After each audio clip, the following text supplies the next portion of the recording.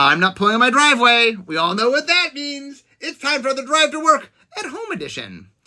Okay, well, I like interviewing people when I'm at home, and today I have Ethan Fleischer to talk all about Dominaria United. Hey, Ethan. Hi, Mark.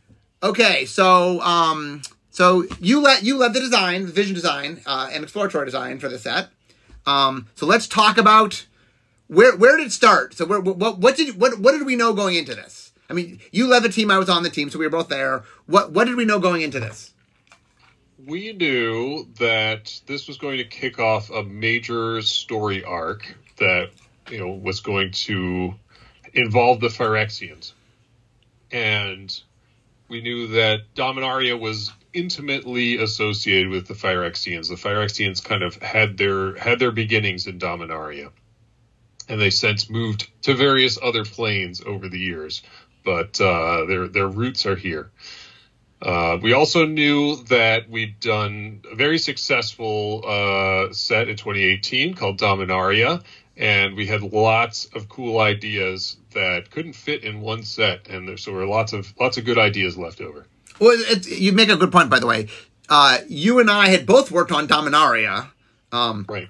Flipped roles, and then I was leading the set. You were on the set, but you had, and then you led the exploratory for Dominaria, right? So anyway, you and I were familiar. And one of the things to point out here, in case the audience doesn't know this, is you are one of the foremost experts on Dominarian history. Right. I am one of the people of the company that's read every book and short story about Dominaria. Just as over the course of working on the 2018 Dominaria set, I was also one of the writers for the World Guide. So I just did a huge amount of research and researched everything. So, it's all up there in my head somewhere. And so I can kind of call upon that information and use it to quickly generate ideas and sort of take different concepts from different sources and kind of find a way to synthesize concepts out of multiple things. Okay, so where did the set start? So we knew we were going back to Dominaria. We knew it's the beginning of a big story. So where did the design start? That is a good question. I guess I started by establishing sort of some creative pillars.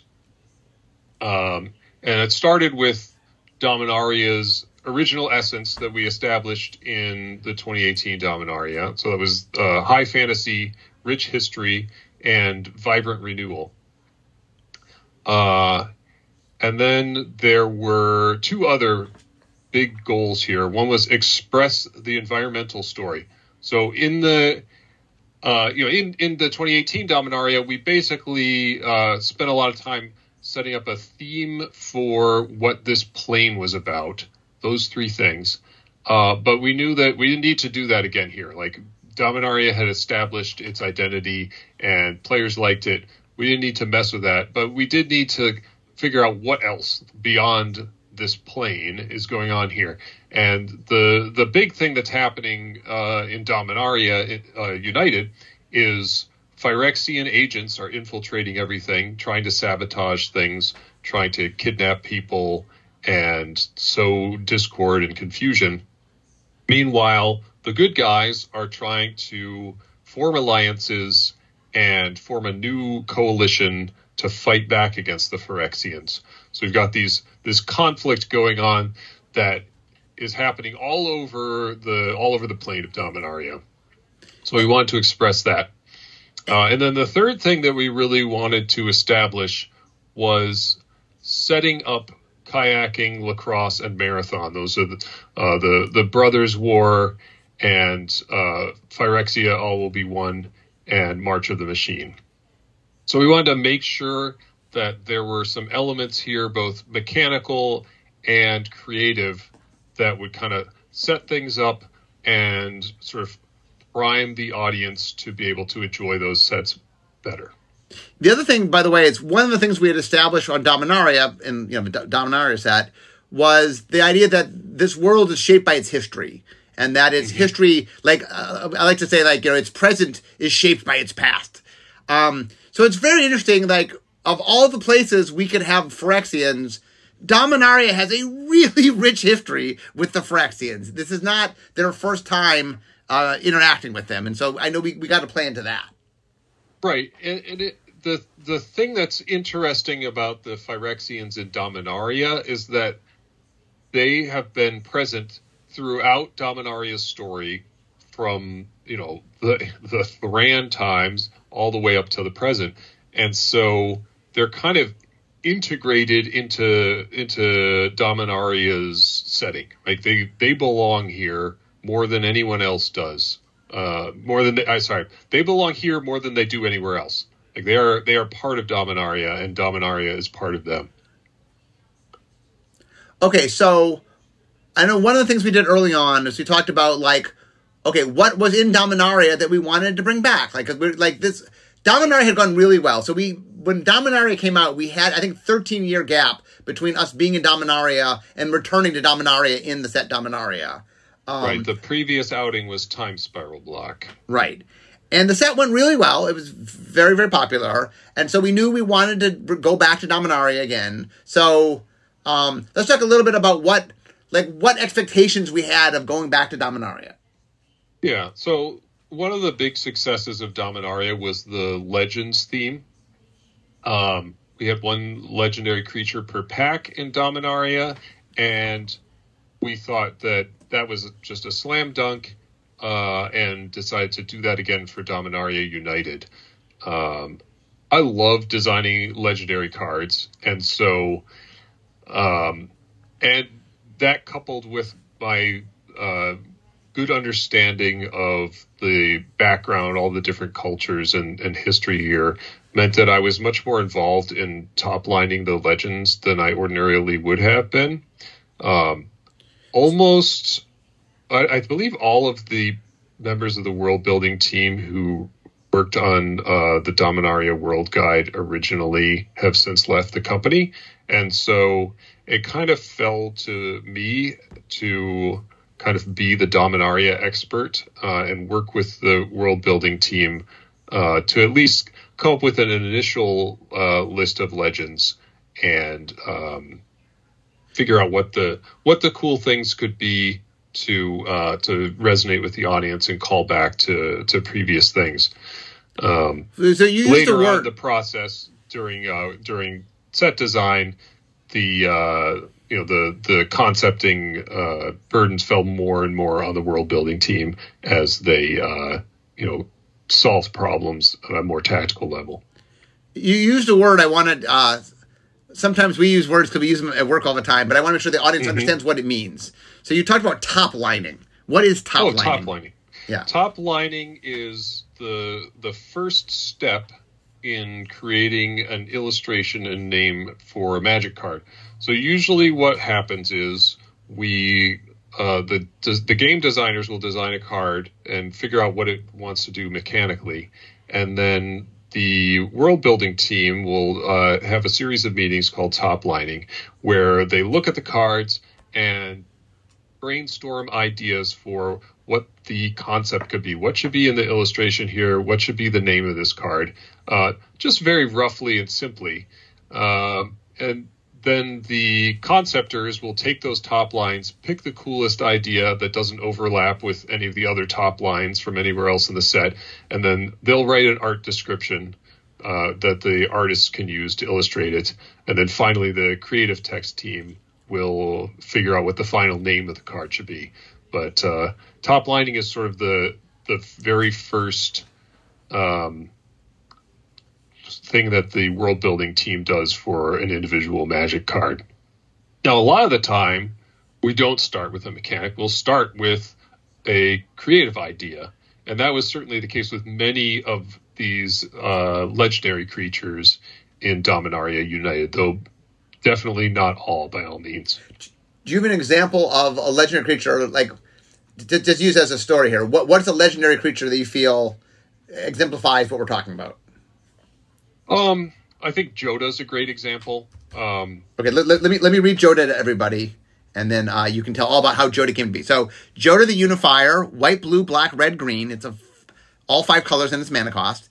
He's a legendary creature, human wizard, 5/5. legendary creatures you control get +X, where X is the number of legendary creatures you control. Whenever you cast a legendary spell from your hand, exile cards from the top of your library until you exile a legendary non-land card with lesser mana value. You may cast that card without paying its mana cost. Put the rest on the bottom of your library in a random order.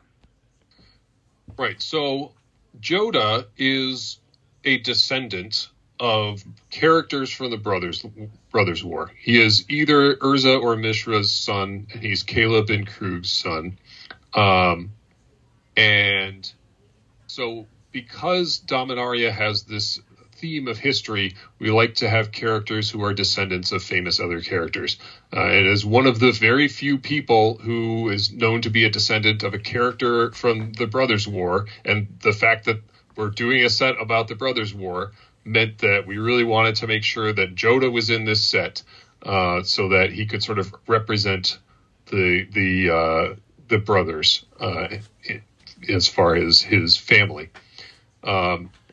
A lot of the time in the novels where Jodah appeared, in the Ice Age novels, he did a lot of diplomatic work where he was going from place to place and helping people to put aside their differences. He was instrumental, for example, in establishing peace between the Balduvians and the Kildorans so that they could form the nation of New Argive. Yeah, we wanted to put him into that role again here. So his mechanic is all about getting these characters and helping them to work together, right? Yeah, one of the things that's interesting about Jodah is I think Jodah's motivated by the fact that whoever his father is, whether it's Urza or Mishra, they did the exact opposite, right? They were sort of destroyers rather than builders. Right. Yes, he's very much... you're never going to see Jodah wreaking havoc, destroying civilization, things like that. Jodah is all about building up. He's all about helping people. He just cannot help himself, can't stop helping people. But yeah, he's not one to throw his weight around or destroy things. And I know, and that's very conscious. Like he does not want to be like Urza. He does not want to be like Mishra. Yeah, so one of the tricky things about this set, even though there were a lot of legends, because we had, once again, the one legend per pack thing, there are more legends that exist in Dominaria than we can do. Like, it's a very rich with characters. Yeah. I sat down with Andy Sardellis, who was the creative lead during Vision Design, and we just generated a huge list of legends.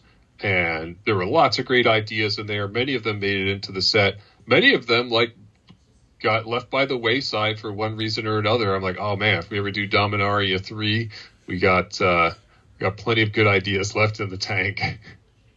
Yeah, it's a world kind of rich in embarrassment of how much creative stuff is there.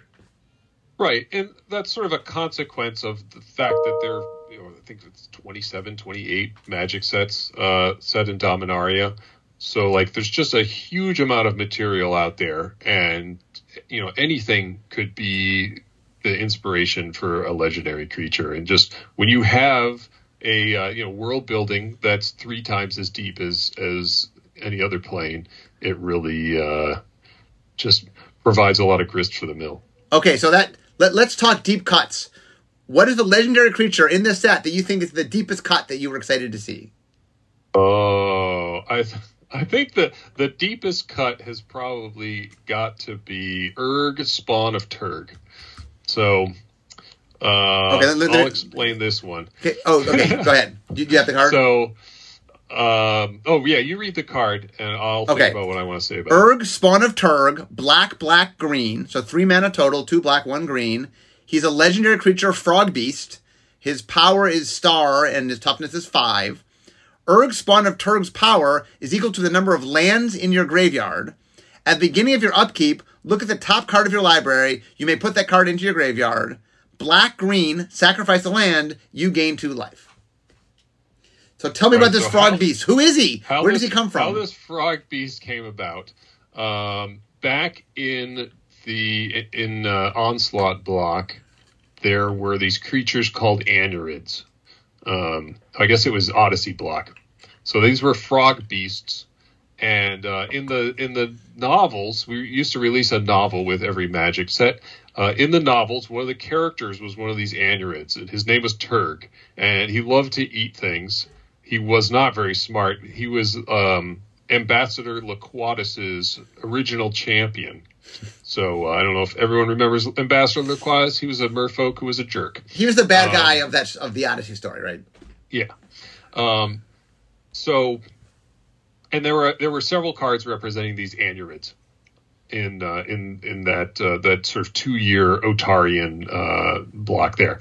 So when we were making Modern Horizons 1, we made an Anurid. We made a new Anurid card called Excavating Anurid.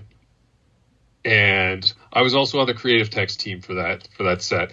And so one of the creative text writers came up with an outrageous pun for the flavor text, which was very appropriate because, of course, you were in charge of flavor text for during Odyssey, right? I was in charge of the flavor text for Odyssey. So there were more puns per card in Odyssey block than any other Magic block that I'm aware of. Not unset, yes.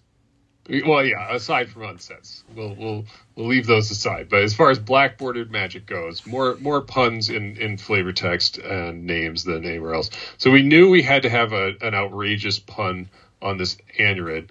So one of the flavor text writers wrote, Turg's spawn ruled long after he croaked. So this was a callback to Turg from the Odyssey novels, and of course has a pun which would be appropriate for this Odyssey callback.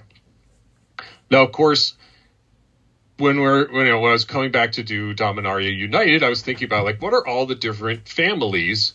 We got the Carthalians. They stretch back to before the Brothers' War. We've got Joda here. He's one of Urza's kids. We've got some Capuchins. And I was remembered this flavor text about Turg's spawn. So I was like, all right, let's make a card about Turg's spawn.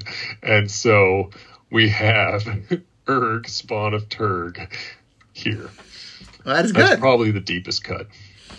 Okay, so let's transition from legendary creatures and talking about some of the mechanics of the set.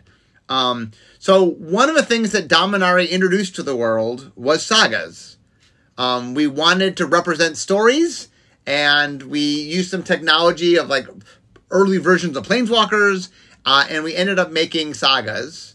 Sagas have gone on to be very popular, and many sets have had sagas in them.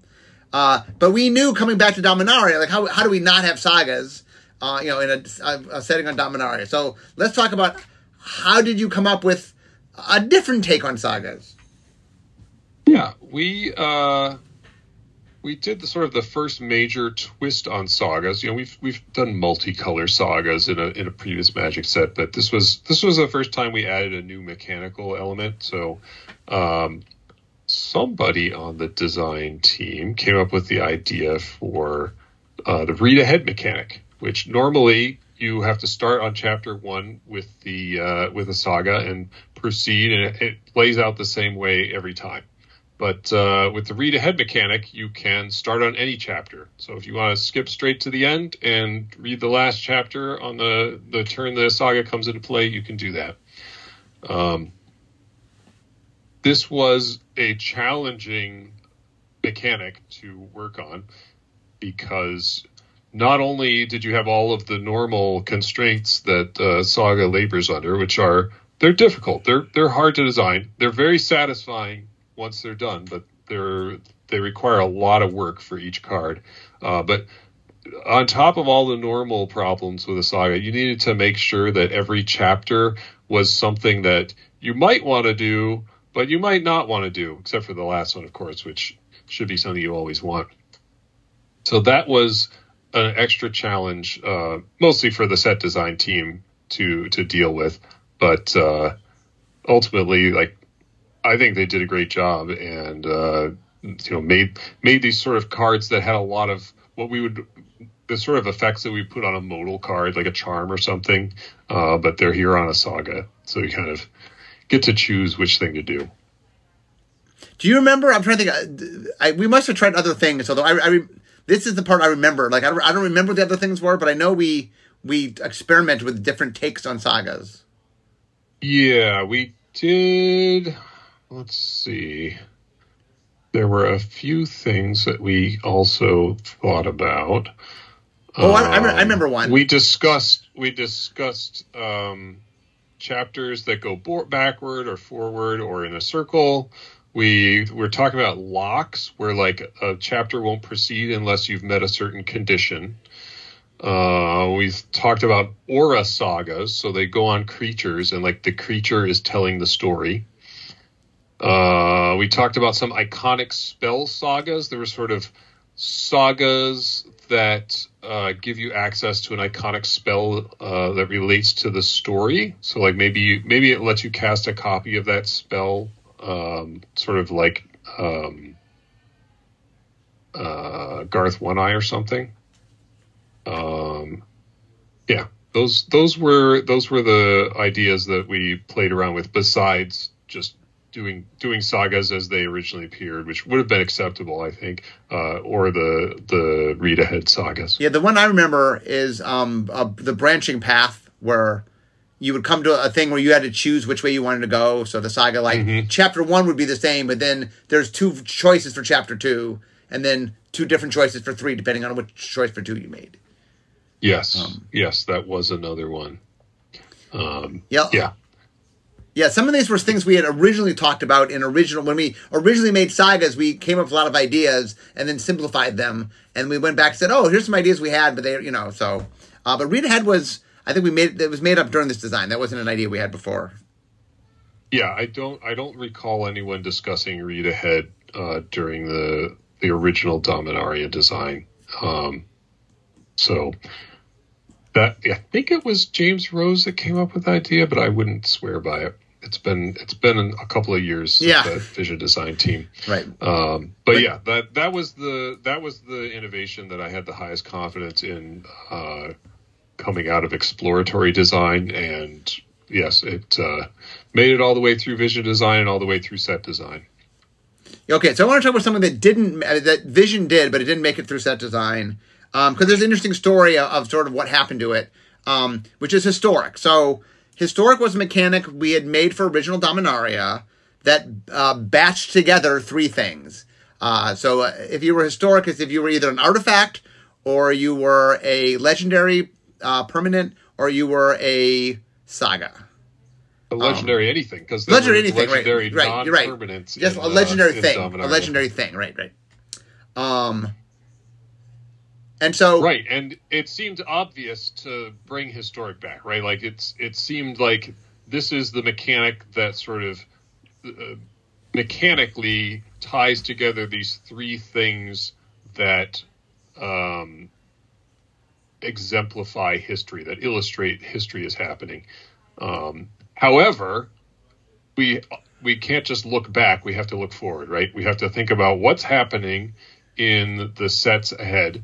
I'm gonna say, spoiler warning, the Brothers War set is going to involve artifacts, lots of artifacts. I don't think that's going to be a shock to anyone. Yeah, and so, Historic, of course, is a mechanic that rewards you for collecting things, right? It rewards you for collecting artifacts and legendaries and sagas and putting them in your deck, and those kinds of rewards are fun deck building hooks, right?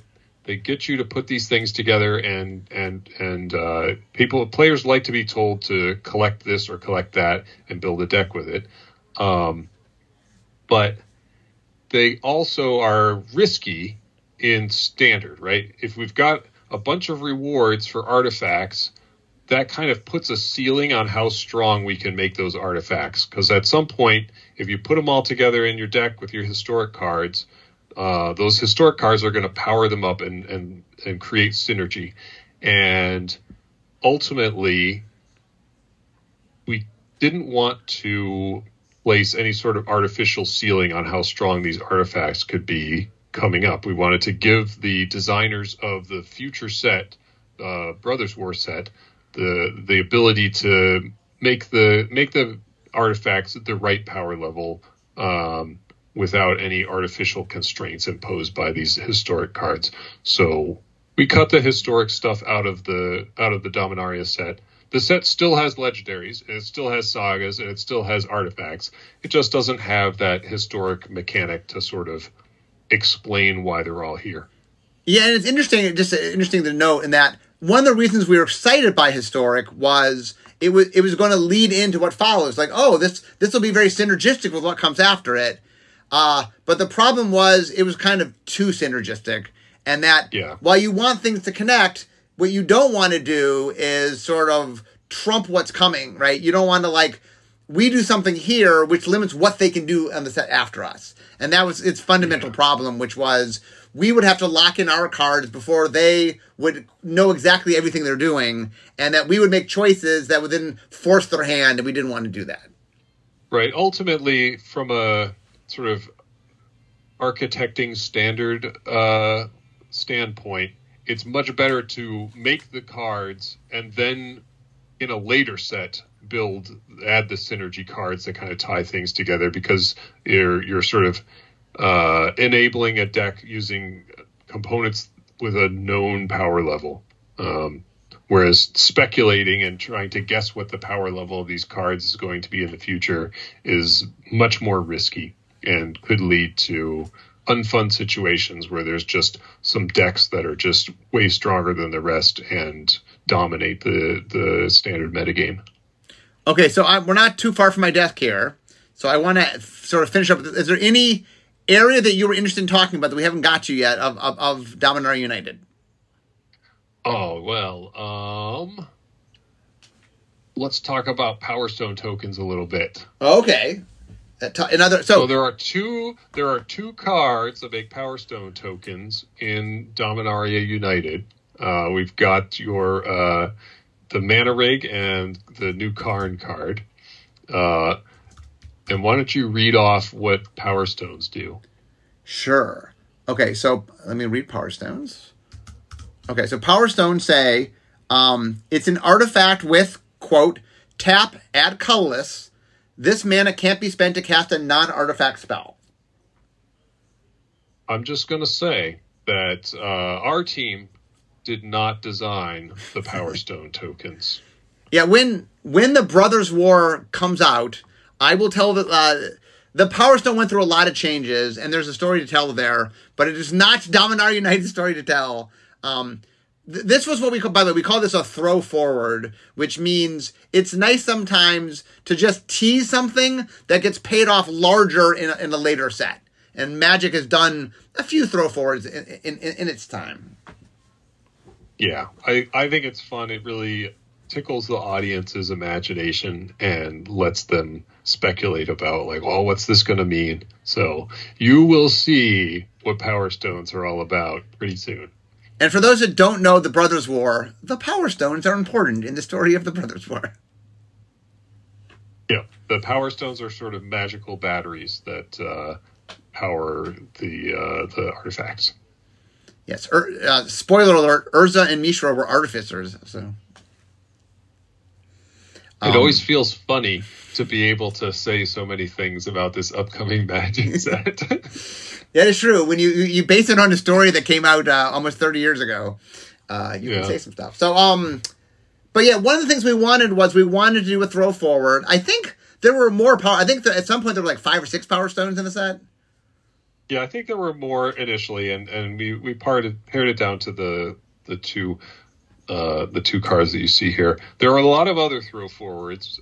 Many of them are creative rather than mechanical, but there are lots of little seeds planted here that will grow into things that you'll see in the upcoming sets here. We tried to set things up so that there were going to be a lot of fun payoffs. So pay attention to all the little details and stay tuned for more Phyrexian Arc stuff.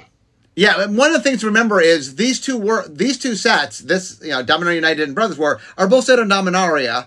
They're many years apart, but we get to have some fun where things you'll see in this set might show up, or in the story, or in other ways in Brothers War. So there's definitely a lot of us, more so than normal. There's more sort of Easter eggs for Brothers War sitting in this set. Mm-hmm. Yeah, like the whole reason that we added this whole new faction, of New Argive, was that they are the modern day descendants of one of the factions from the Brothers' War. So anyway, I'm at my desk here. So there's a lot more to talk about. Dominaria has a lot of cool things in it, but it's neat looking back. Like, one of the things that's fun is Dominaria has this sense of kind of being home in a way, just because Magic spent so long there in its early days. So it's always fun to go back and visit Dominaria.